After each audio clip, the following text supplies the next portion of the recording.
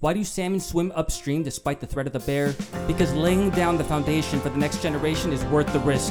This is the Upstream Podcast hosted by me, Salmon Like the Fish, where guests share their pearls of wisdom that could have only been realized through the journey against the current of life. Your presence here and now is no mistake. Keep your ears and your heart open. There is something for you to gain. Hello, thank you for joining us. This is Salmon with the Upstream Podcast, here with my guest today, John Troche, who is a interventionalist. What an interesting job. John, can you just kind of give me a sense of what it is you do exactly and kind of like the ins and outs of that? Sure. So basically, if somebody has a problem with drugs and alcohol, but they don't necessarily want help, that's where I come in, right? So let's say you're really killing it, you're ripping and running. You're not looking for help, but your family is at its wit's end. And they know that if they don't do something for you, it's going to end badly, right? So that's what we call an intervention. And basically my job is to, as an interventionist, I go in, I get the family together, we create a team, and we devise some strategies and some techniques to get your attention and get you to realize that what you're doing isn't working and that you actually need help, and you need help like right now, not next week or next month or next year, but like now. So that's basically in a nutshell what I do. There's a lot of different things that go into it, but that's basically it. What an intense experience, I guess, that would be at times, right? I mean, you have, I'm sure, a lot of tears, a lot of intense emotion, right, from the family. And you ever have a patient or a prospective patient kind of just like run out in frustration? Yeah. Right? Yeah, there's a lot of different. I mean, sometimes I've had guys that walk through the door and as soon as they see me, they know right away. Yeah. I mean, like now in today's society, there's like people know what an intervention is. And so it's funny because I've seen like one guy in particular, I remember watching him walk through the door. As soon as he saw me, he just bolted. And he lived on like a really long street. Oh my God. So he ran out and me and the family came out after him. And I just stood at the front of the house watching him like getting smaller and smaller as he ran down the block. And, and then he finally made it to the intersection. He made a right. And I said to his uncle, he made a right, because he was going to get in the car to go get him. And then about 7 seconds later, I see him double back around and go the other way. I go, nope, he's going left. So yeah, like people run. It's the conversation nobody wants to have. Like the family doesn't want to have it. Right. The person doesn't want to have it. Right? Like it's basically like the uncomfortable conversation that nobody ever wants to have. You can cut the tension with a knife. Usually they're very upset, and it's that thing of like, how dare you? You've betrayed me, all that nonsense. And the family they're so caught up in all of this drama, they even actually believe some of that stuff. Like they should feel bad that they're trying to help. Sometimes they do. Yeah. And so it's very tense. But the thing about the intervention is when you get somebody to say yes, when you finally get through to somebody and they go, fine, I'll go, or whatever, it's like the best moment for the family because it's all of that tension. It was worth it because you got through to that person, and now it's on to the next stage. But at least they're safe, So in that sense, it's really that's really rewarding. I approached you about this episode because when we'd be at work and I would go to get a patient in one of your groups, I'd always want to sit and linger and hear you speak.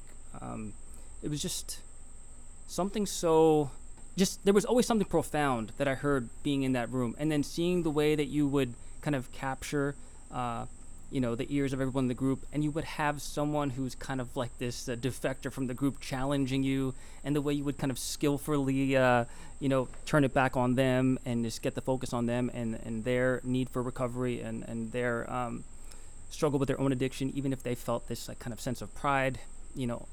I said to myself, this guy has something to share with people just in general, not just within these four walls of our business, of our job, but for the general public. So in wanting to see what that was, we spoke about the concept of power, right? So can you kind of just tell me what that means for yourself, or how do you define power? Well, power is the ability to make an effect in the world, in whatever that is. And power, it manifests itself in a myriad of ways. So for me, the angle that I come at it from is, in recovery, there's this idea of first admitting powerlessness over something, right? Like, I've been defeated in some way, shape, or form by something. Like, no matter what I do, I can't seem to beat whatever that is. Mm-hmm. You fill in the blank what that is. When you get to that point where you've been defeated and you realize no matter how hard you try, you're never going to beat this thing, that's called the deflation, right? That's like the leveling of ego. And it's important, if you're going to make any sort of progress in recovery, is to realize that I don't have what it takes to beat this thing, and I need help, right? And so when we talk about that, we talk about that in terms of powerlessness, right? Like, I am powerless over, and whatever that is. And so when they present, like in 12-step recovery, they present the problem in the first step, right? The problem is this level of powerlessness. And then they present the solution in the second step, which is, I need to get access to power. If I don't have power over something, my solution must require me getting access to some kind of power. So when you ask, like, well, what's the definition of power? Whatever that thing is, and it really is it's a construct. It's like in your mind, right? Power is a construct. Well, the way you visualize power. Okay. Like for every person, there's all kinds of religions, right? There's all kinds of belief systems. I mean, there's all different ways of looking at it. And I think that the conversation or the debate is useless when we debate my idea of power versus your idea of power, my religion, your religion. Like, 100%. I just think that's so stupid, because it doesn't even really matter, right? There are so many people with so many different ideas about what power is or isn't, right? And they've found a way for it to work in their lives. So when I talk about it's a construct, I'm talking about your conception of a power, right? So, like, a lot of times I'll have the conversation, like you were talking about groups. Like, that's one of my favorite things to do, is running groups. I love, like, group dynamics. I love, I really like to, for me, I like to use stories and images. I'm a picture guy. Like, I like pictures. So I'll use, like, it doesn't even matter if it's real or it's true. I don't care. That's, like, beside the point. The just to illustrate it. Yeah, I like the illustration. Like, that's the way my mind works. I get other people might not be that way, but that's how it works for me. And so I use a lot of that stuff. So when we're talking about power, right? One of the things I'll say to people is, eventually we're getting to this idea of a higher power, right? Sure. Which a lot of people, they have, they struggle with that. So I go, let's not talk about God, right? We don't have to talk about God. Can we just talk about the concept of power? And is there anybody in this room that can honestly tell me that they don't believe power exists in this world? Like, is it evident to everybody in here that power exists, right? And I just leave that open. Like, what do you guys got? And inevitably people start going, well, yeah, of course power exists. Like, well, first they'll kind of say, well, what do you mean by power? What do you mean? Right, what does that mean? Yeah, because it kind of has a negative connotation. When power? When I think of power, I think of someone having power over someone else. Right. That's the first thing that comes to mind. So that's the first thing that comes to your mind. But one of the things I'll say is, like, okay, let's think, like, usually we're in a room, right? We're in a room. And I'll go, okay, is there power in this building, right? Is there power in this room? And yeah, of course, like, and then I go, well, how do we know that there's power in this building and there's power in this room? And, well, they'll go, well, the lights are on. And I go, okay, so there you go. You have a manifestation of power in this room right now. And you know that it's here, and you know that it's present because the lights are on. Okay. Well, what about if you take a look outside? And I go, guys, we live in a really weird world, man. This is really weird. I go, have you ever considered the fact that we're these little tiny creatures stuck to a rock that's hurling through space faster than a speeding bullet? Like, have you ever really considered how crazy and weird that is?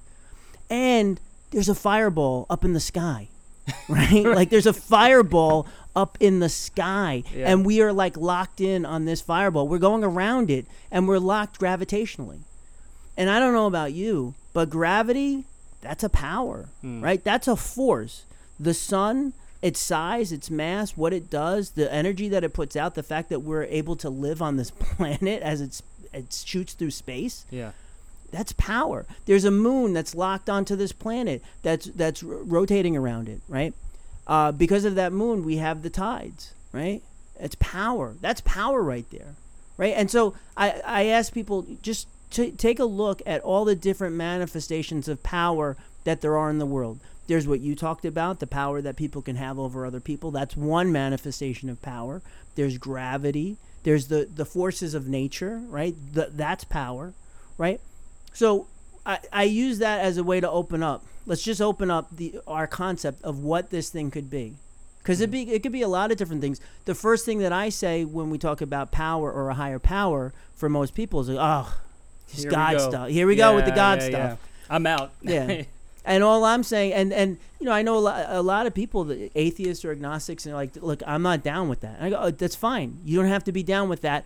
I'm not even talking about that. I'm just talking about power. Can we be on the same page and admit that power exists in this world? Well, yeah, sure. Okay. Now, once we can get to that, once we can admit that power exists, the next question is, do you think it's possible for a person to somehow plug into that power in some way, shape, or form? And you'll go, I'm going to plug into electricity. Or I go, no, but how about think about this? Ready? And this was actually brought up by a guy in group, and I thought it was a beautiful metaphor for what we're talking about. Because he goes, well, like, what am I going to do? I'm going to, plug into my car, right? And I go, you know what? Now that you mention that, that's actually a great idea. You plug into your car. You know that, honestly, now that you mention that, you plug into your car, we can do things today that 200 years ago and back in history, people never could do. People lived and died within a 5 to 10 mile radius of where they were born. But people didn't travel. I do. You know how far I travel every day to go to work, and it's nothing. Yeah. You know what I do? I plug into my car. I do. I plug into my car, and my car allows me to do that which I couldn't do on my own, on my own 2 feet. Yeah. Right? So that's a perfect example of plugging into something that allows you to go further, farther, faster, right? So that's where we start. The other one I'll say is haven't we seen, especially guys, right, in sports, haven't we seen athletes who are able to, they call it being in the zone. They're able to take it to another level. They plug into something and they're unstoppable. They can't miss. They're just unbelievable. Yeah. Michael Jordan was famous for that. He's in the zone. And what is that? How is that person managing to plug into something that's allowing them to do more than they could usually do? And it's and if you could admit, well, okay, yeah, there are examples of people that seem to be able to plug into something. Okay, now we're on to something. So you're saying that there is power, and you're saying that you have witnessed people who seem to be able to plug into that power. Right. Well, here's the question. Do you think you can plug into a power? Yeah, most people will say no. Right. Even as you're talking to me, I'm like, I don't know if I can. Can you plug into a power? I don't know. Right, and so the question is, right, what if you say no, well, why? Yeah. What, are you a special case? Well, so plugging into power, that only happens for special people. You're just, for some reason, you're one of those losers that just don't have the ability, right? And so, that's kind of the drawing out of the question, right? Open up possibility for people to put themselves there and think, well, yeah, I never really thought about it that way. Can I actually plug into power? Yeah. And it doesn't even we don't have to be talking about the God stuff yet. Just talking about this idea of plugging into something that can do for you what you can't do for yourself. Obviously, we just talked about plugging into your car. Your car is allowing you to go further than you could before. Right? You plug into your phone. You know how you can communicate with people today? That was not possible. Just so you know, right? Just so everybody's aware. Right. I'll be dating myself here, but here's the reality. There was a time, right, before cell phones even became popular, right? And we used to have these things called payphones. Right.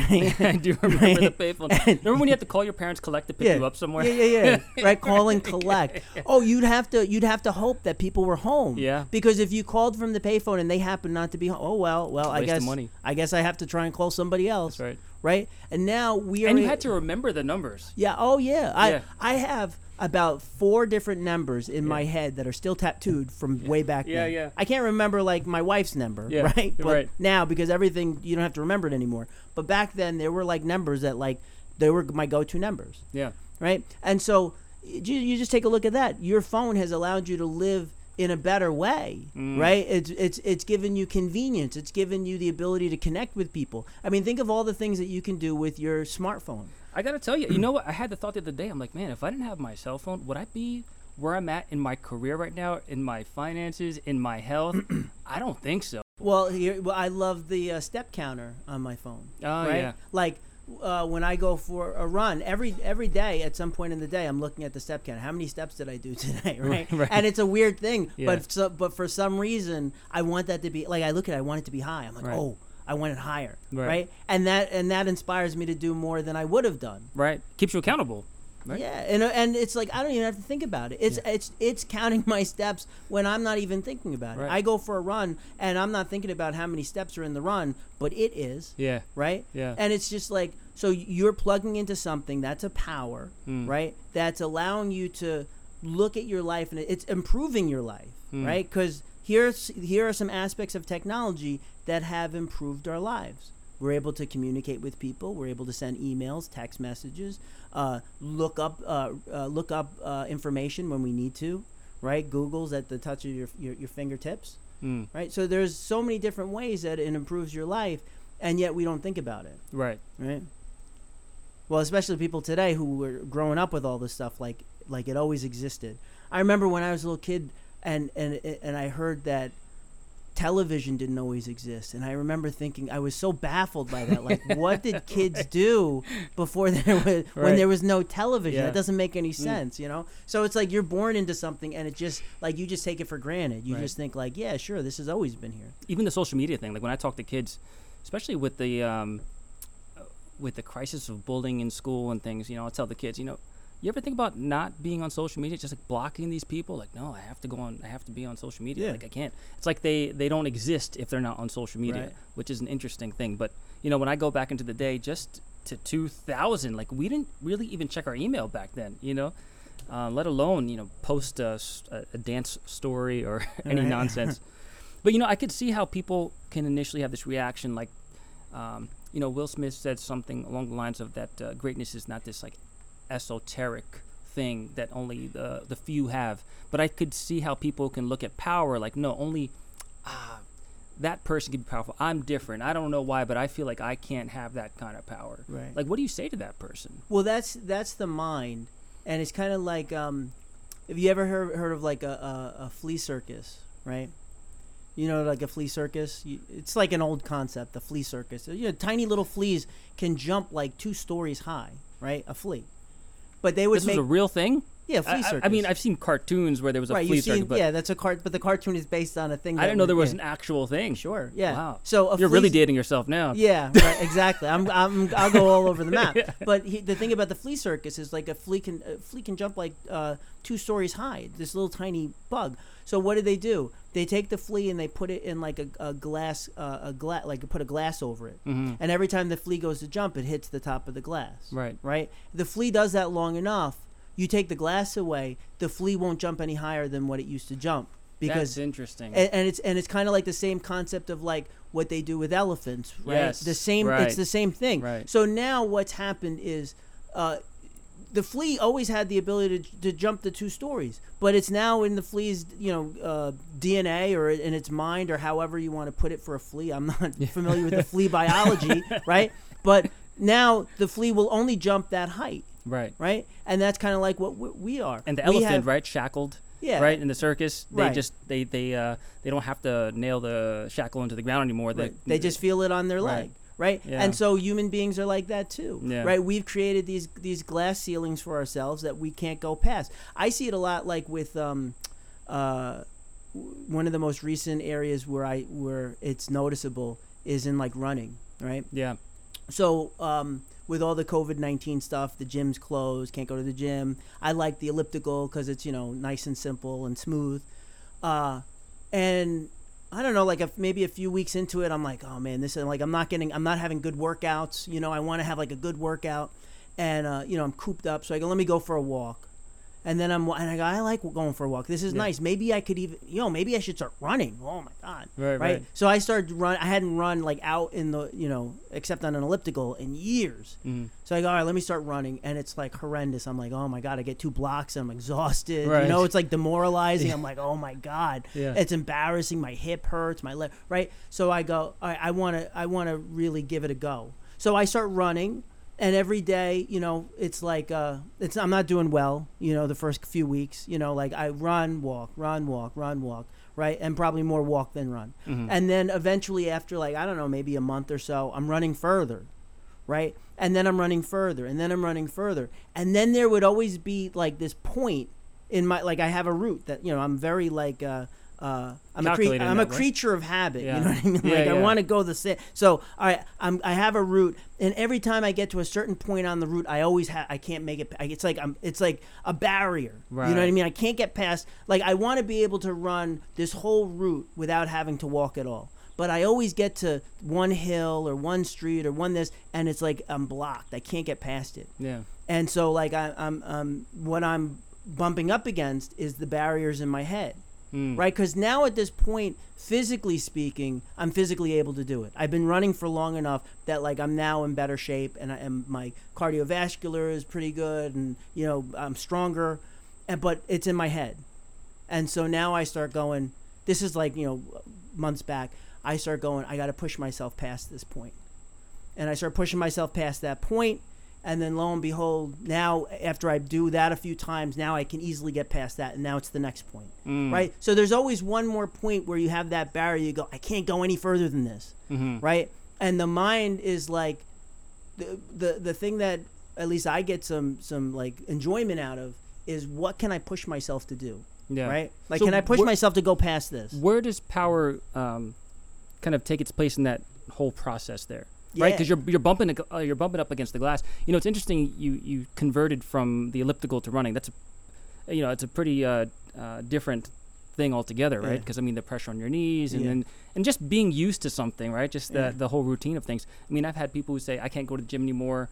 My gym's closed. I'm like, oh, I'm sorry. Is there not street by you? Is there not ground under your feet that you can't you can't traverse? Right. Like I don't understand. But it's like that whole thing, I guess, almost similar to the glass with the flea. Like people see only the gym as a place to work out and to maintain their fitness. Other than that, once it's gone, I guess I just can't do fitness anymore. But you bumped up against this barrier for you. So where does power kind of come in? So I think that, like, at least in my experience, when I come to the point where I feel like I can't go any further, but I want to, right? I feel like it's, how do I get to that next level? How do I bring it up another gear? And for me, again, this is the part where there's where we divert from power to this idea of a higher power. Okay. Right? And for me, I don't claim to understand what God is. I don't know, and I think it's irrelevant. I don't need to know what God is. But I believe that there is a power. I believe that there's a higher power that I can plug into, and how I most usually plug into it is prayer and meditation, right? So like on a regular basis, I find myself just asking for help. Can you help me with this? Get me past this. Show me what you need me to do. Show me how to do this. Show me how I can get past this, right? And it sounds like it's a weird kind of thing, because when you hear yourself say it, you're kind of like, oh my God, really? You know? I remember one time. I said, and it's funny what happens inside your head, because I've been at this for a long time. I remember, I don't know, not that long ago, maybe a year or two ago, I had like some issue came up, like the issue of the day, whatever it was. And I remember I said to myself, oh, I should pray about this. And then I heard this other voice go, that shit don't work. And then I went like this. I went, where the hell did that come from? Right? Like, wow. Wow, that was like automatic, right? And so it's like that stuff will still come up. Like the old programming is still there. It's like, that doesn't work. But the reality is, like, I've seen it work in my life, right? I've seen, even like if I have like anxiety or depression or whatever about something in particular, like some life circumstance, and it's like right in that moment the thoughts are too much, or it's too intense, or the emotions are too much, right? I always turn to prayer, and I've always found that when I do that, it's helpful to me. And I've met lots of people that do the same thing, and they say it's helpful for them too. So I tend to think that it works. You know what's interesting is that there's the differentiation between a power and a higher power. Because I don't know why, but right now I'm thinking of power as in, like, let's say in the analogy of you running and you hitting this wall. Power could be, you know what? I've come this far. I'm happy with this. I feel good about this. I'm okay here. You know, and is that, you know, power, and then higher power is kind of going past further and beyond than you could have done on your own. Does that sound like a reasonable analogy? So, like, if you're kind of bumping against this barrier with this run, can you just be happy with just that? With just, let's say, well, how many steps were you doing? So I'm averaging about 10,000 a day. So on your run, so it's cumulative. You're saying your steps for the day are cumulative. Mm-hmm. So 10,000, and you wanted to pass that barrier of 10,000 at some point?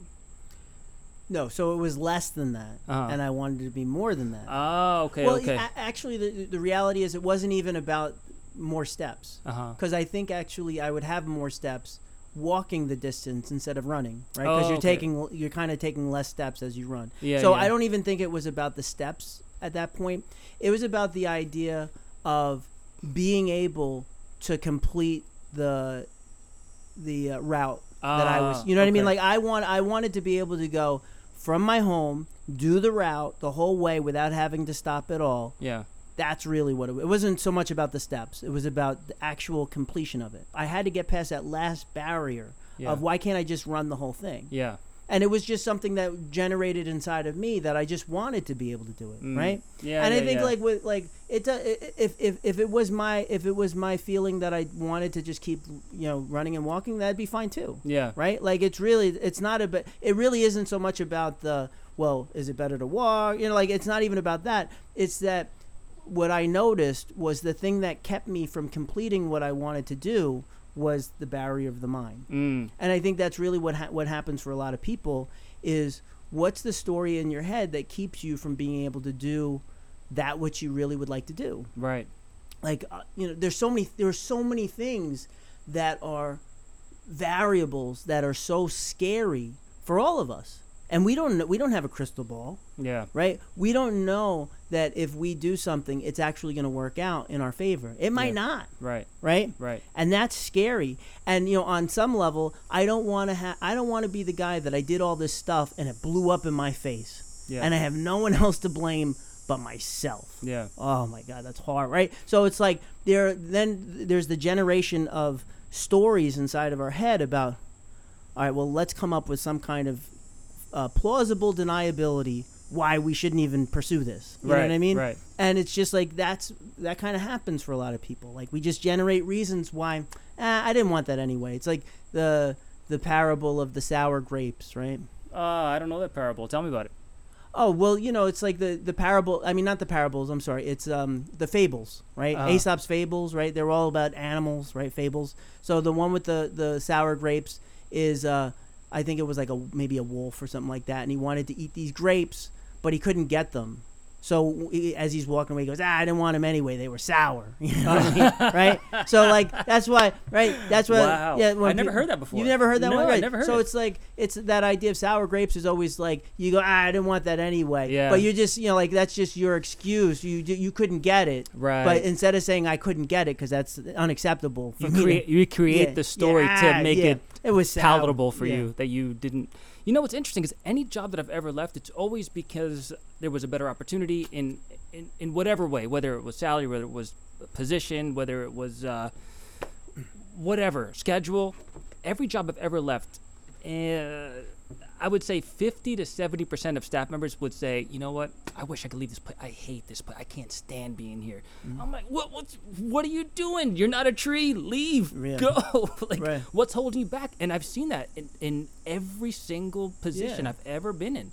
And I think it's a plague, really, that people just won't live the life that they want to live for that fear. And I could see, I mean, I've been there myself, but I think if I look back, I would say I have like a 85 to 90% success rate. You know, at any time that I've actually kind of say jumped off the cliff and hoped to fly, right? You know, it just kind of ended up working out, and it was scary. Even the job that we're in now, you know, I left a pretty comfortable job, you know, for to kind of specialize in the field of substance abuse, like 100%, which I hadn't done before, and you know, for a while, I would say for a good 6-7 months, I wasn't sure if I was going to find my footing, but now I'm like, man, I'm so glad that I'm at where I'm at now in my life and in my career. I mean, it's partly why we're sitting together now, right? Because we got to meet. Well, you know, that thing, what you're talking about is when you say it's a plague, and that's for most people. Yeah. That mindset is on steroids for addicts and alcoholics, right? Like that's a common mindset for just normal people, but in addicts and alcoholics, it's like you can find that in so many different ways. It just shows up, and it's so ingrained. You know, just this idea of what is and isn't possible. Yeah. Now, they say, like in recovery, like in the big book, it says there are 3 things that are essential, right? Honesty, open-mindedness, and willingness, right? Like indispensable, those 3 things, you got to have them, right? So if you think what's indispensable, right? Like what's your definition of indispensable? It's like, well, I got to have it, right? Right. Well, what are things that you have to have in order to live? Like air, right? Food, water, right? You got to have it, shelter. Right. Well, they're saying if you want to recover, you got to have these 3 things: honesty, open-mindedness, and willingness. Well, the open-mindedness part, it's amazing because a lot of us think that we're open-minded, and it's just, that's bull. You know, I'm open-minded to people who already agree with me. You know what I mean? Like if you, come on, let's commiserate and talk about how we agree about whatever. But as soon as you start talking about some stuff where I already know that's BS, my mind closes right up. Right. And they're saying open-mindedness is going beyond that, right? Beyond the superficial open-mindedness, but really becoming open to, is it possible that there are things that I've believed my whole life that aren't true? Is that possible? Oh, you know, I don't want to think that, right? Is it possible, right? Because like what the journey of recovery is about finding out that the world does not have to change in order for you to recover, right? I always thought, well, if the world was better, then I'd be okay, right? But well, as long as you believe that, you're screwed, right? Because the world is not changing for us, ever. It's not going to change for us. But the weird thing is that when you change, the world changes, right? When your perception changes, the world changes. So why don't you ask some hard questions, right? Ask yourself, what do I really believe? Do I really believe that that I can make this happen, that I can do this, that I can go this far, that I can acquire whatever it is I need to acquire? Do I believe that? Or do I believe that in some way, shape, or form, I'm kind of a loser and it's never going to work out for me anyway? And for some reason, I don't know, I'm one of those tragic souls, and that's how it's going to end up for me. And people can tell you a lot of different things, but it's not about what they say, it's about what they do, right? People will really tell you what they believe by what they do. And just watch. When you find people sabotaging themselves, and it could be in recovery or just normal people who sabotage themselves, that's telling you something significant about what they believe about the world and themselves. And it's just interesting. And if you can, the other, when I said honesty, open-mindedness, willingness, the honesty part, when you can have the honesty to really be like, oh my God, I have bought into ideas my whole life that haven't helped me at all. I've believed things. You know what's weird about belief? Belief doesn't even require what you believe to be true, right? Like you can have a belief and it is not even based in reality, and yet it will have the same effect on you as if it were based in reality. That's weird. It is weird, right? That is very weird. Yeah. See, there's two things going on. There's personal truth, and then there's like immutable truth, universal truth, right? And personal truth is very powerful. And then there's this thing called universal. Like, for instance, right, you can believe in certain things that are not true, but they have the power to, like, change your life. But you can, that doesn't matter when it comes to, like, immutable truth, right? Like, if you were walking down the street and you came across, like, a live wire, and you said, I don't believe in electricity, that doesn't care what you think. You know what I mean? Like, you touch that live wire, you're dead, right? You're going down. It doesn't matter what you believe. So when you confront real immutable truth, then it doesn't matter. But as far as personal truth, you can have a belief about yourself or the world or your family or the town you live in or the institutions that are all around you, and you can have certain beliefs, and those beliefs color your life, and they basically kind of point you in a direction. There's like I've been talking about this a lot recently. I don't even know where it comes from, and I don't even know if I'm getting it right. But it goes something like this. It says, like, be careful of what you think. Your thoughts will become your words. Be careful of what you say. Your words will become your actions. Be careful of what you do, because your actions will become your habits. Be careful of your habits, because your habits will become your life. Be careful of your life, because your life will become your destiny. Right? And I know I'm getting it kind of wrong somewhere, but it's something like that. And from your thoughts to your destiny is a straight line. Yeah. Right? So what you believe is going to affect what you say and what you do and your habits and your life and your destiny. And if you were to make that shift to going from, well, I believe all this negative nonsense, to maybe life can be different, maybe it could be a good life, all of a sudden you're changing the angle of your approach. And over time, watch where that takes you.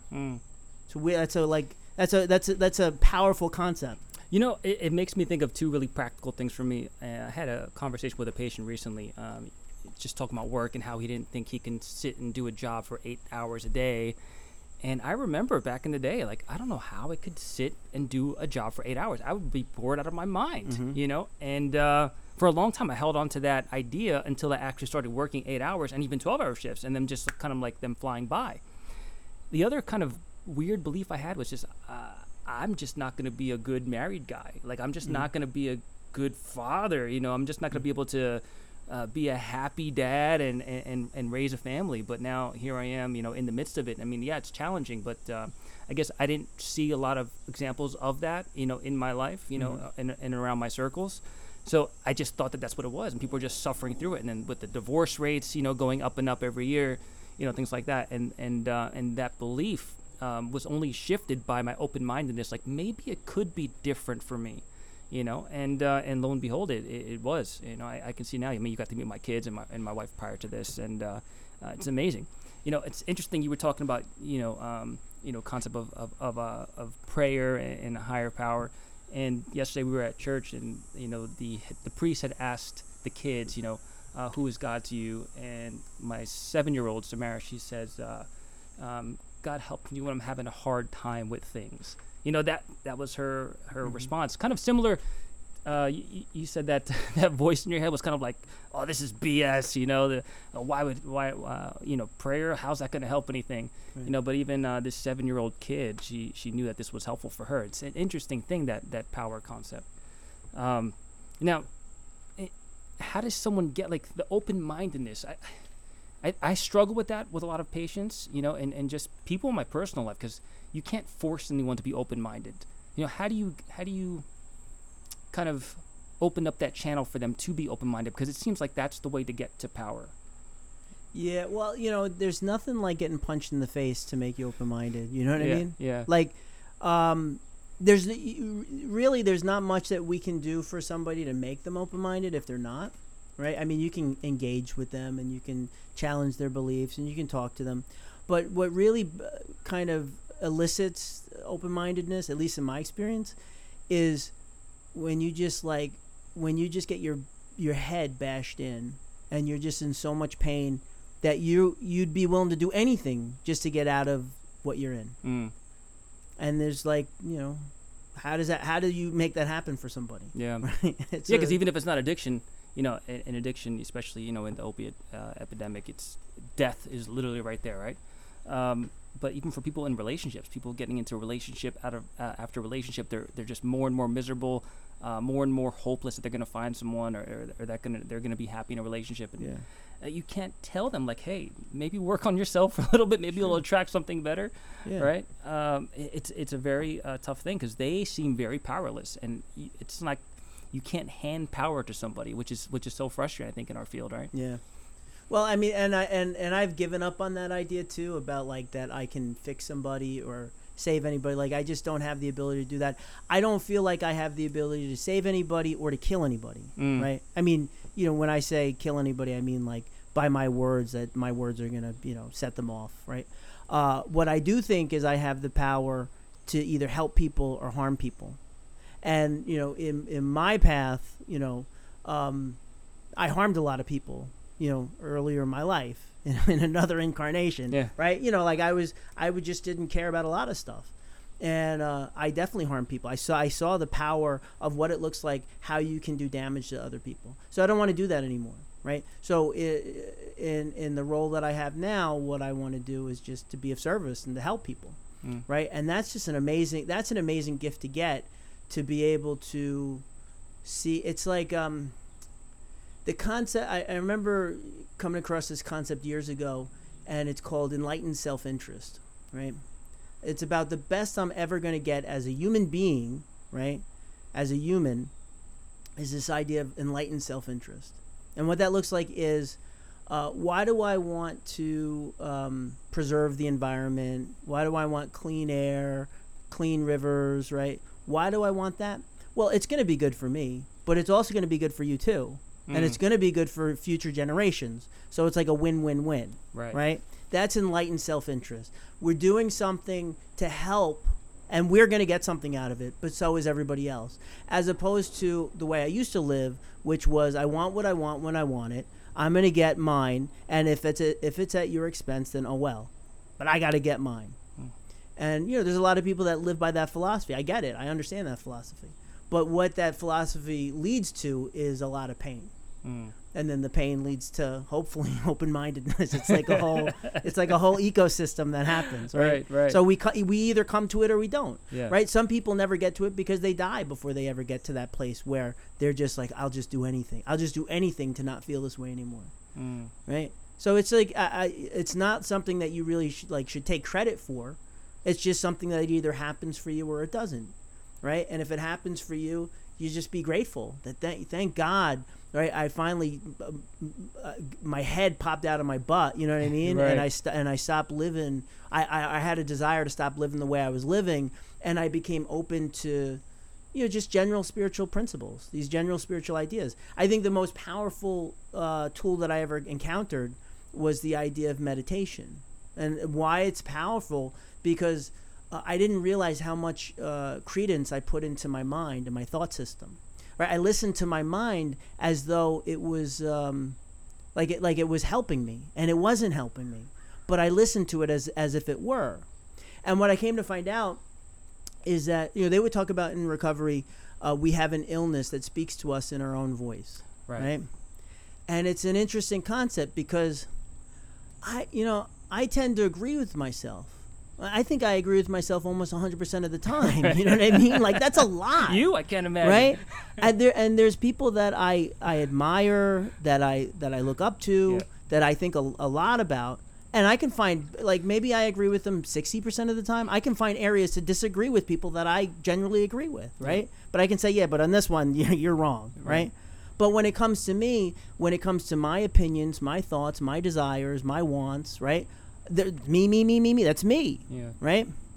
And they say underneath addiction and alcoholism is severe selfishness and self-centeredness. Well, all right, that fits the bill, right? I'm so interested in what I think and what I say, right? And then, but then they give us this concept and they go, but I have a disease, I have an illness, and it speaks to me in my own voice. So when I hear it speaking to me, I hear it speaking to me as me. Well, like your conscience, almost. Right? Yeah. It's speaking to me as me. Yeah. See, I have come to see the illness, or at least in active addiction. I saw the addiction as it was me, and I'm very interested in me. Right? You know what I mean? Yeah. And it's like a heist that's happened. Yeah. And I'm so locked up into this whole thing, and I don't even see it. Right? So there's this concept. I love this guy. He's from San Francisco, Paul Hederman, and he talked about this. And I actually one time I said we were out to eat, and I said, listen, I want to tell you something. I've been telling people about this concept, and they think it's mine. And you know what? I'll take the credit for it. And he goes, you know what? I don't care as long as that message gets out there. So I have his approval to talk about it, right? And so he talked about, and I remember the first time I heard it, I thought it was like so genius. And he talked about this parasite, right? Toxoplasmosis. It's a parasite that you find it in cats a lot. But it's like most parasites, it's in lots of different places. But the perfect environment for this particular parasite is in the belly of a cat. It's like the perfect environment, right? So toxoplasmosis, when it finds itself inside of a rodent, it has this ingenious technique, this strategy. And what it does is it hacks into the rodent's brain, and it tells the rodent, when you see a cat, run right up to that cat. It's a really weird thing, right? If you think about that. All of us, all living beings, we've been evolving for a very, very, very long time. Rodents, if they know one thing, they know cats are certain death. Stay the hell away from cats, right? Now, it has a parasite inside of it that's telling it to act against its own best interest. Go right up to certain death, right? So what does this rodent do? You could see videos of this on YouTube, right? The rodent goes right up to the cat. The cat goes, wow, free lunch. It devours the rodent, and toxoplasmosis ends up exactly where it wanted to be, in the belly of the cat. So it's like the picture, again, it's just a picture. I like to use pictures. The picture is, right, addiction and alcoholism works like in the exact same way, right? It's this parasite. It's not like a real parasite, but it's like it acts like a parasite. It hacks into the brain of the addict or the alcoholic, and it tells the addict or the alcoholic, you go here, you do this, you do that. And what do? We hear that voice, and then that voice sounds just like us, and we listen to it, and we do it. And when we end up in a treatment facility, we go, well, I made that decision to go to the spot. I was the one that decided to live in an abandonmenium. Right. I was the one that, we'll defend that to the end, and we don't realize, like, there's something going on inside of us, and it's a heist, and it's having us act against our own best interest. That's the way the addiction works. So what happened in meditation was I came to find out, and I heard this.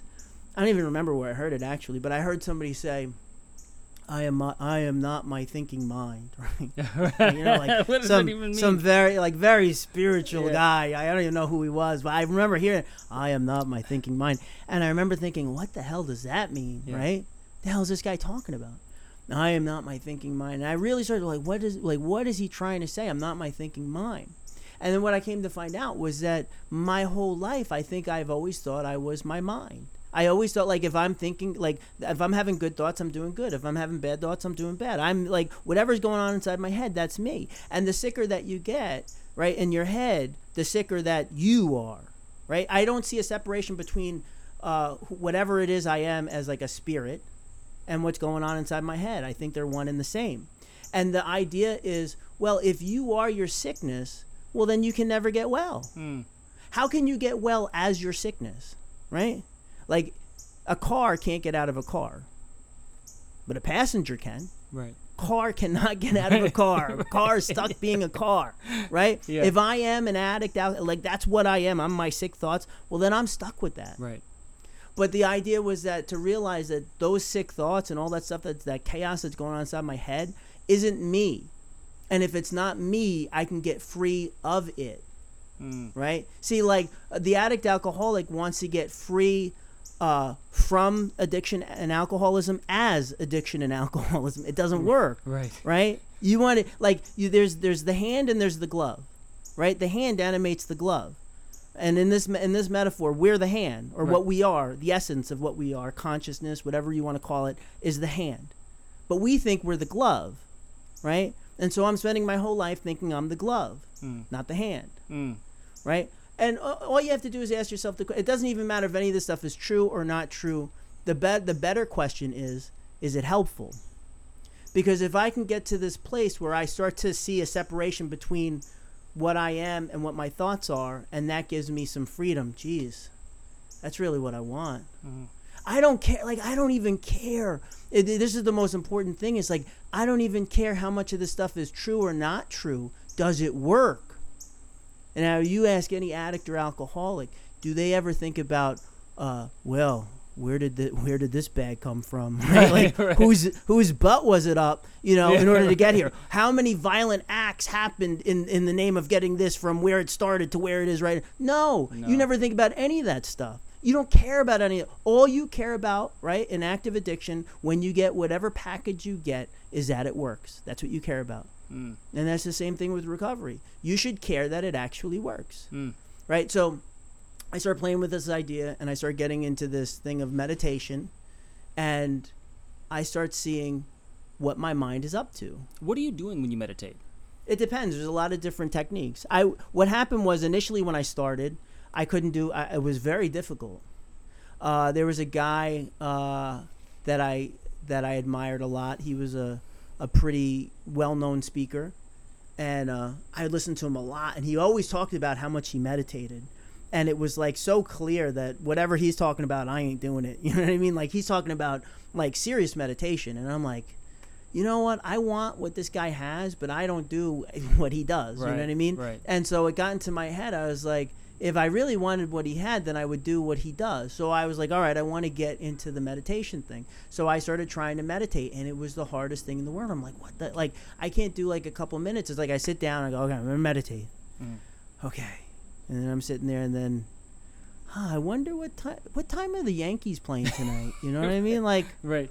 oh, wait, am I supposed to, was that meeting today or, no, that's tomorrow, yeah. And then the other thing is I can't wait till that movie comes out. Oh my God, that's going to be, and then I go, oh wait, I'm supposed to be meditating, right? Oh shit, go back to meditation Yeah. and lasts another 3 seconds before my mind goes off again into some other tangent. So I saw how hard it was, but I was like persistent, and I kept trying. And then because I was persistent, and because I was opened up to it, a buddy of mine from Brooklyn was very much into meditation from a very specific point of view. He was very knowledgeable about it. And I said, I should ask him, what does he do? And then we started working together, and he started showing me all these different techniques, and we would, he'd have me talk to him about them, and we'd go through them. And one of the ones that I really got into was this mindfulness meditation. And you could do it in there's a lot of different ways you could do it. What you do is like you sit, and instead of trying to shut out the thoughts, you welcome them, right? So you could do like with hearing, right? You sit there and you just listen, right? And you're sitting there, and then you go, whatever you hear, it's like you label it. You go here. And I'm kind of it's kind of like what I'm doing is if I hear the bird outside, right? It's like an arrow going towards that bird. Like I hear the bird, and then I hear the truck that just went by, and then I hear somebody just walked outside the room that I'm in, and then I heard there's a plane going over. And all you're doing is just noting everything that you hear. Just here, and just watch what happens. And you could do the same thing with sensation, like body sensations, right? You could do body scans. You can do go at my left knee. You could do whatever sensations that are coming up in your body. I feel. You could do it with sight, right? Even when you have your eyes shut, you still see shapes and colors and stuff like that. And then thoughts will appear, visuals will appear, and you just note it. And when you could even take all of those together and do them together. And what happens is you realize all the time there is input coming in from the outside world. Mm-hmm. And your mind is constantly trying to make sense of it, process it, looking at it, making stories about it, right? Because there's a difference between there's somebody who is walking outside of the room that I'm in to, oh, that's so-and-so, and oh, I think she's still mad at me, and right? And there's a whole story, right? Forget the story. But what happens is when you start to see that's what's going on, you start to realize that this is beyond your control. My mind isn't in my control. It's just doing what it does. Like at night, when you get in bed and you close your eyes and you go to sleep and you do that weird thing called dreaming, right?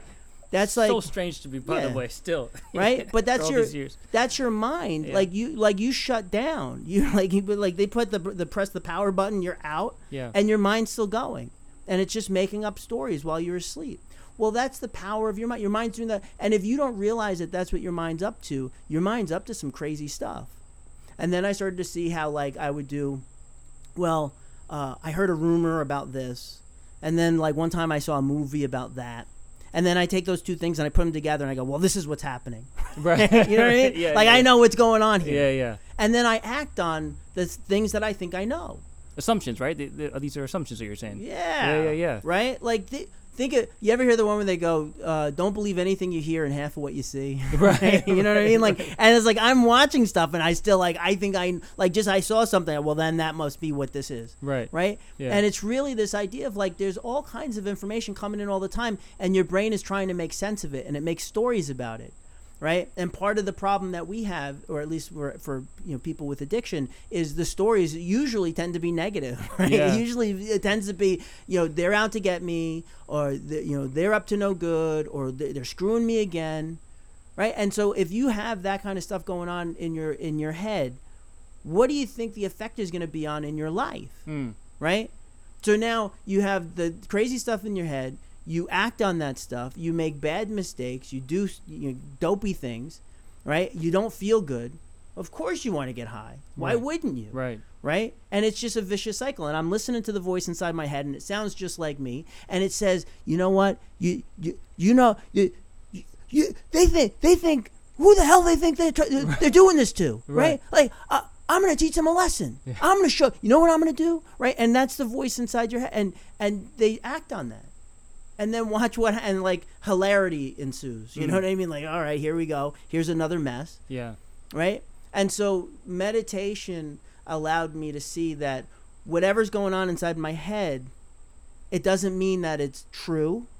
It doesn't mean that it's right.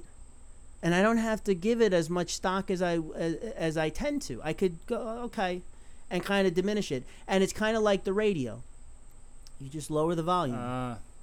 You know what I mean? Yeah. So what happens is, like, what I'll experience a lot of times is the stuff is going on inside my head.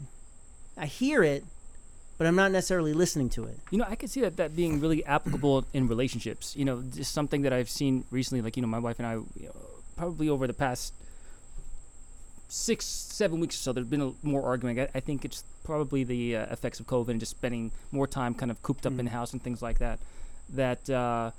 I know for me, my mind will go, if I say something and she's silent, my thing is, what is she thinking? She's judging me. She thinks this about me. And then I'm immediately getting irritated. And it wasn't until we actually had some time to get away for a day that I said something, and then there was a long pause. I'm like, oh, here we go, judging again. She's going to say, or she thinks this, thinks that. And I was like, you know what? I observed it for a second. I was like, you know what? I'm just going to sit back. I'm not going to respond and just, like, see what happens. And then we had a great conversation after that. So anything that I was thinking in my mind, it just wasn't true. And it's so interesting that our brains kind of go in that way. And I don't even think it's necessarily just those with addiction and suffering with that, but people that are in relationships. For example, someone goes on a date, guy or girl goes on a date, and the other person doesn't call or doesn't text within 24 hours. Oh, they didn't like me. Oh, I'm going to be alone forever. Oh, I'm going to be miserable. But yet they don't know that person, whatever. Their cell phone broke, or they were away, or they had some catastrophe in their life, but it's that story. It's so interesting. I don't know why our brains kind of go into that negative space all the time. Yeah.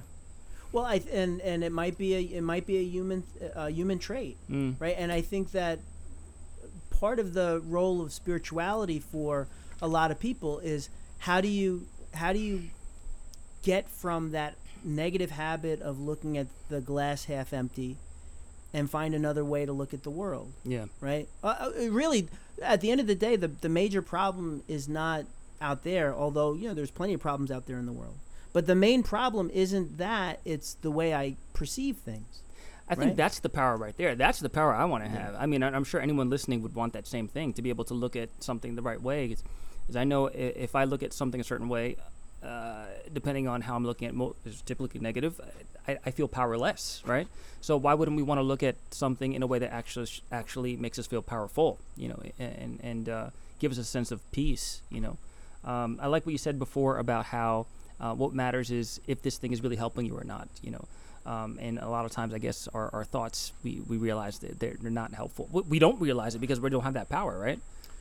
Well, I mean, the other thing that I notice a lot with, and again, I talk about addiction and alcoholism, obviously, because that's, the field that we're in. Yeah, yeah. And I work with a lot of people who are suffering with that, and I've suffered with it. So it's familiar to me. Well, I think at the base of it, that is probably like the deeply human.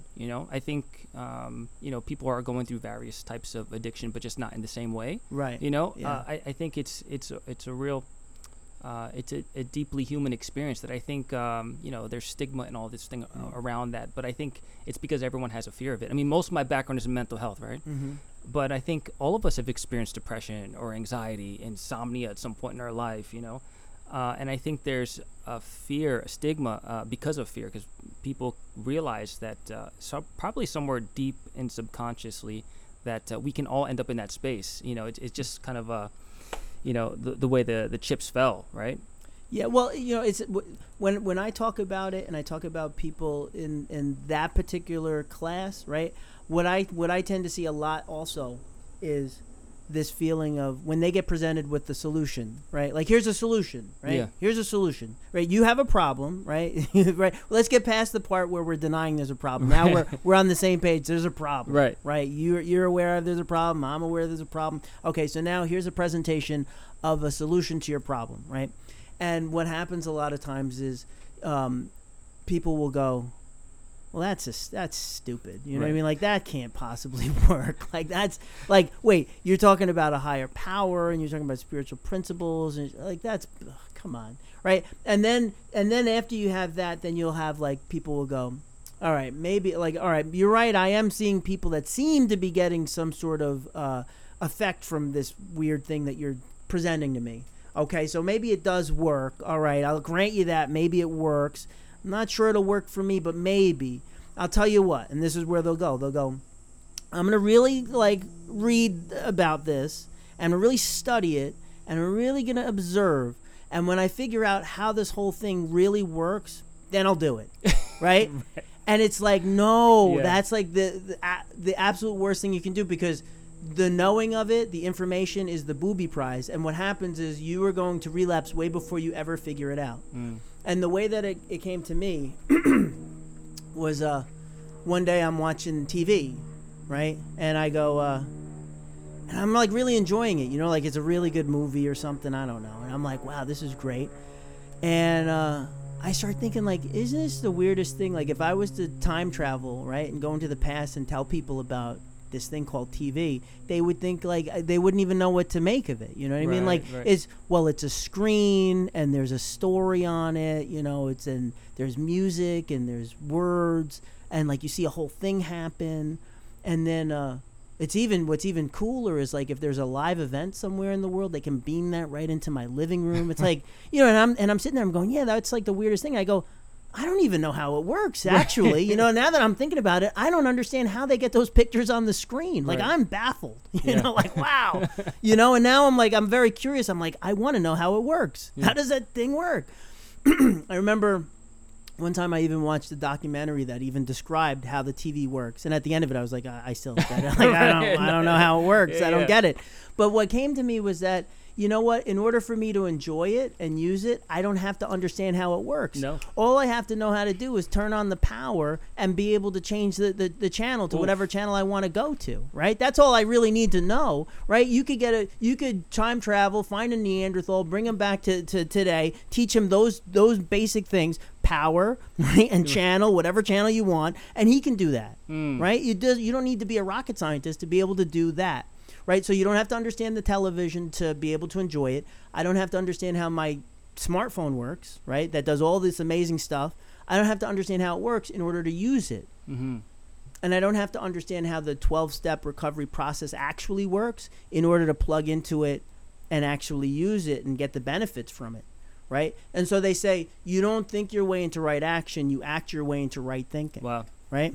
It's the action that's going to change your thinking way before your thinking is going to change your, right? You go, I'm going to think about this really hard and then I'll change my No, take the action, and that's the shortcut. Taking the action will change your thinking. And then it goes on to, okay, the higher power, the same thing. What makes me think I would ever be able to understand, let's say you don't believe in a higher power, but let's pretend we live in a world that even if you don't believe in it, it actually does exist. What makes you think you'd be able to understand that which is God?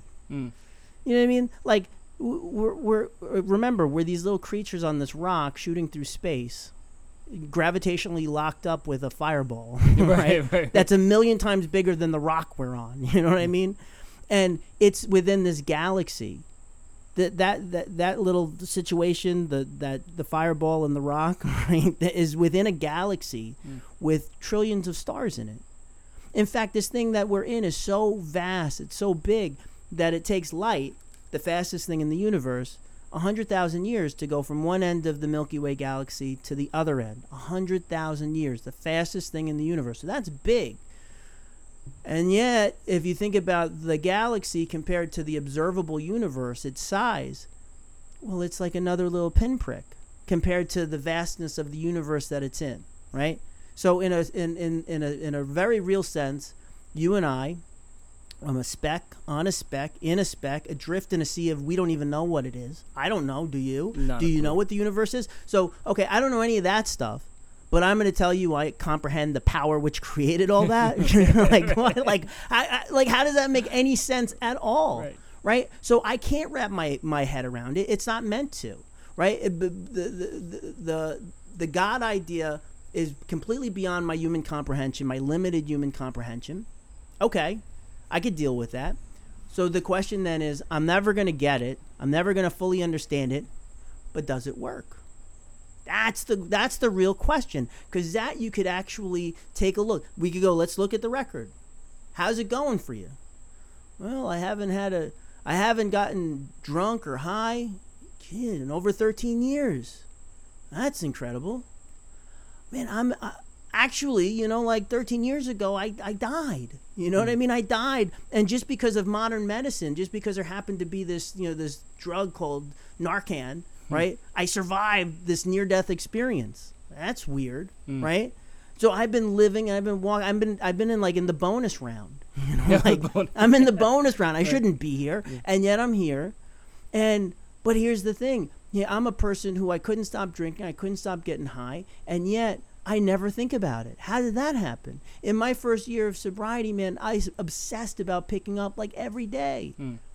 And then something happened. I was just plugged into these simple things, for simpletons. You know what I mean? This stuff is for simpletons. And I plugged into it. And all of a sudden, I don't know when it happened, but suddenly one day I went from, I'm a miserable mess. I want to kill people. I hate the world. I hope you die. I hate you. I went from that to, wow, I actually feel happy. And I don't even have a good reason to be happy. You know what I mean? I don't even have anything good going on in my life, but yet I'm happy. And that's an early recovery. And then time goes by, and all of a sudden you just watch, oh, wow, I'm able to go to work every day and get there on time. That's weird, And I'm able to be responsible, and I'm able to be a father, and I'm able to be a son, and I'm able to be a brother, and I'm able to be a sponsor. And it's just all these different things. I'm able to get married. That's crazy. Like what you were talking about, I couldn't see myself being a good husband or a good father. Yeah, ditto. Same boat. And yet, how did that happen? Right? And just to go, all right, so you look at the record and you go, it's not just been 13 so-so years that kind of sucked, but you get hung on and you gritted your teeth. You're 13 really great years, man. Stack them up to the rest of your life. Yo, pound for pound, best years, right? Absolutely. You know what I mean? Absolutely. What? Dude, I get we work in the same place, and I get to wake up every day when I go to work, and I don't go, oh. Same. Oh, I gotta go to this. Oh my god! And I know what that's like to have a job where you hate it. You just hate. I wish death on my bosses. I hate them. Right? I know what that's like to feel that way, and wake up and go. You're part of that the 2 and 5 club. 5 days of work, 2 days off. 5 days, right? And Mondays come and you're miserable, and Friday comes and you can't wait. I'm almost out. I'm almost done. I gotta tell you, I was on vacation. Last February, and I didn't have that feeling about going to work. Oh, I gotta go back to work from vacation. It was interesting, and I think what changed. It's interesting because our timelines are very similar, even though different paths. But about 13, 14 years ago, just kind of something was lacking in my life, and I knew I needed to plug into this power, whatever it was. Other people had it. Why don't I have it? I see other people kind of living the life I want to have. What are they plugged into? And figure they were plugged into a higher power, and how just kind of steadily over time. Yeah, I mean. Yeah, sure. When I first started working in the field, I'm like, oh, this is miserable. I hate people. Yeah. But then over time, kind of accumulating all of these things. I think the part that I struggle with is, do you need to have action to have power? Do you need action? Because, in other faiths and everything, there's this idea of grace. Things just happen for you. You don't have to strive so hard. There's grace. But what I've seen in my life personally is there's been, if there was no action, there was no forward movement. And actually, my wife and I've had a conversation about this, and her argument is the reason why you were able to have action in anything you ever did was because of a grace. Like it's grace that you have your faculties together. It's grace that you were, able to live in this place and go to this school and have these things lined up for you. So it's not just everything that you did. Sure. Well, that's one of the big Christian debates, right? The difference between there's one aspect of Christianity that talks about, well, it's just about grace, right? It's either you are graced or you're not, right? And that's like, okay, like, well, that kind of sucks for me if I'm not, right? And then the other one is, and they took a lot of aspects from the Bible and put it into that big book, right? And one of them is faith without works is dead. Right. There's this idea that you can say you have all the faith in the world. It's like, all right, if this thing was all about all you have to do is just believe in a higher power, then you'd never see this one thing that we see, right? You'd never see this. You'd never see priests, rabbis, ministers, pastors suffering with addiction or alcohol. You'd never see it because they have a belief, right? What we're talking about is like you can have all the belief in the world, but if you do nothing with it, it's dead on the vine. It's just it's not vital, right? And like that's a very big concept in 12-step recovery, this idea of faith without works is dead. I don't care. Like, that's great that you have faith. Awesome. That's great. What are you doing with it? Right. Who are you helping? Right? Because the end result of 12-step recovery is you take the awakened spirit and you go help people, right? So like we were talking, I think at the beginning we were talking about like if I could have like some sort of tagline, right? Like Timothy Leary with tune in, turn on, drop out, which I thought like that was cool as hell. You know what I mean? I like that. Yeah. It has like negative connotations, but I like that it was so, and so like for me it would be plug in, power up, give back, right? We got to plug into something. We got to gain access to a power greater than ourselves if we're powerless, right? And maybe even if we're not powerless, even if you're just bumping up against the wall, we got to plug into something that can take us beyond where we're at. Power up, right? Like I love the idea of the stupid smartphone, right? Because I have it, I take it with me everywhere I go. It's awesome. I'm pretty sure if they would have invented it when I was a kid, I'd never have become an addict or an alcoholic because it's the coolest thing, right? You could do a million things with it. But they designed it with this one design flaw, which is I have to power that thing up every single day, right? I have to make sure no matter where I go, I'm in the car, I'm at work, I'm at home, I have to make sure that I have access to power so I can plug that thing in. In and of itself, it does not have power. It needs to plug into power. And as soon as it runs out of power, all those great things that it's capable of doing, they're gone. Right. Now it's a paperweight, right? That's all it does, right? And it's kind of like addicts and alcoholics are like that. We have to plug into a power so that we can like get that juice going, right? But it's not just so that we can feel good and be like, oh man, this is great, because that's what we did when we were getting high. The next step is you got to give back, right? And we were talking about this before we started, the idea of like many of us are like, I don't want to help anybody. That's going to be inconvenient. I don't want to have to go outside my comfort zone. I don't want to have to think about other people. I like just, sitting here and thinking about myself, doing things for me. I need me time, right? And if you want to help me, that's great. I'll use you for all you got, because that's kind of where I'm at. But as far as helping people, that makes my skin crawl. And then, but what happens in 12-step recovery is you start doing, like, you if you have a good sponsor or a good home group and they push you towards it, because usually we have to be pushed towards it, and you start to do it yourself, you go, oh my God, that was great. Like, I went and spoke and I was terrified. And God, like afterwards, it was like being a rock star. Like everybody came up to me and they were so appreciative. And I really feel like, wow, I don't know, something different happened. Or, you go on a 12-step call and you help somebody and you're like, oh my God. It's like a supercharge, right? It's just like when we were talking about interventions at the beginning, right?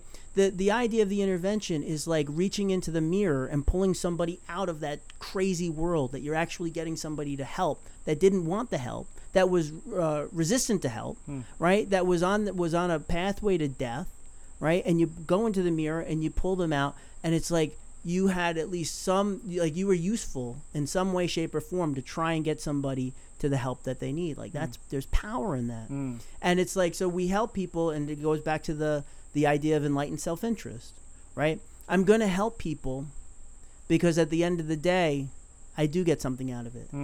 And that's the thing about 12-step recovery. No matter how much you want to pretend like you are selfless, you are not. Right? You are not. Right. So stop it. Yeah. Don't pretend like you are, some sort of saint. I mean, I believe that there are people who are saintly, sure. And I do believe that there are people that have probably transcended being a human being. They're very few and far between. Sure. Right? I don't meet a lot of them in the Bronx, that's for sure. I believe that. Yeah. Right? But I believe that they do exist. But for most of us, we have to be content with the idea of enlightened self-interest, that I am going to do the right thing and it's going to be good for me and good for you.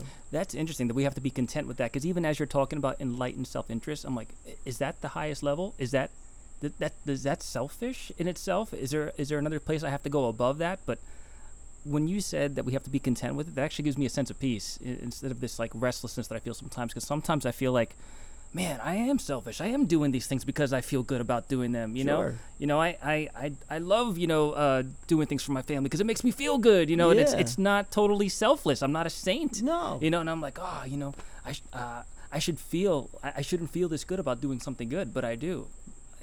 Well, and there's a thing, we like to say there's all these different sayings and stuff like that, right? And one of the ones is like, I'm not a human being having a spiritual experience. I'm a spiritual being having a human experience. Okay, whatever. Like whatever it is, right? Because my personal feeling is whatever it is I am, right? It goes beyond the body and the mind. Whatever it is, I can't tell you what it is, but I don't tend to believe that the story is over after physical death. I just don't. But maybe that's the case, but it doesn't matter, right? Right. But okay. Even if that's the truth, and what I really am is the awareness, right? And I'm right now in the middle of having a human experience. That's still part of the experience, being a human being, right? And being a human being, I'm prey to all of the human frailties that humans have. It's like, listen, you paid for the ride, right? You bought the ticket, take the ride. Right. We're on the ride, right? Now, here's the deal. So I could live the life that I was living, where I'm just like extremely negative, destroying my life, suffering a lot. But I came to a conclusion that I didn't want to do that anymore, and I was opened up to another experience.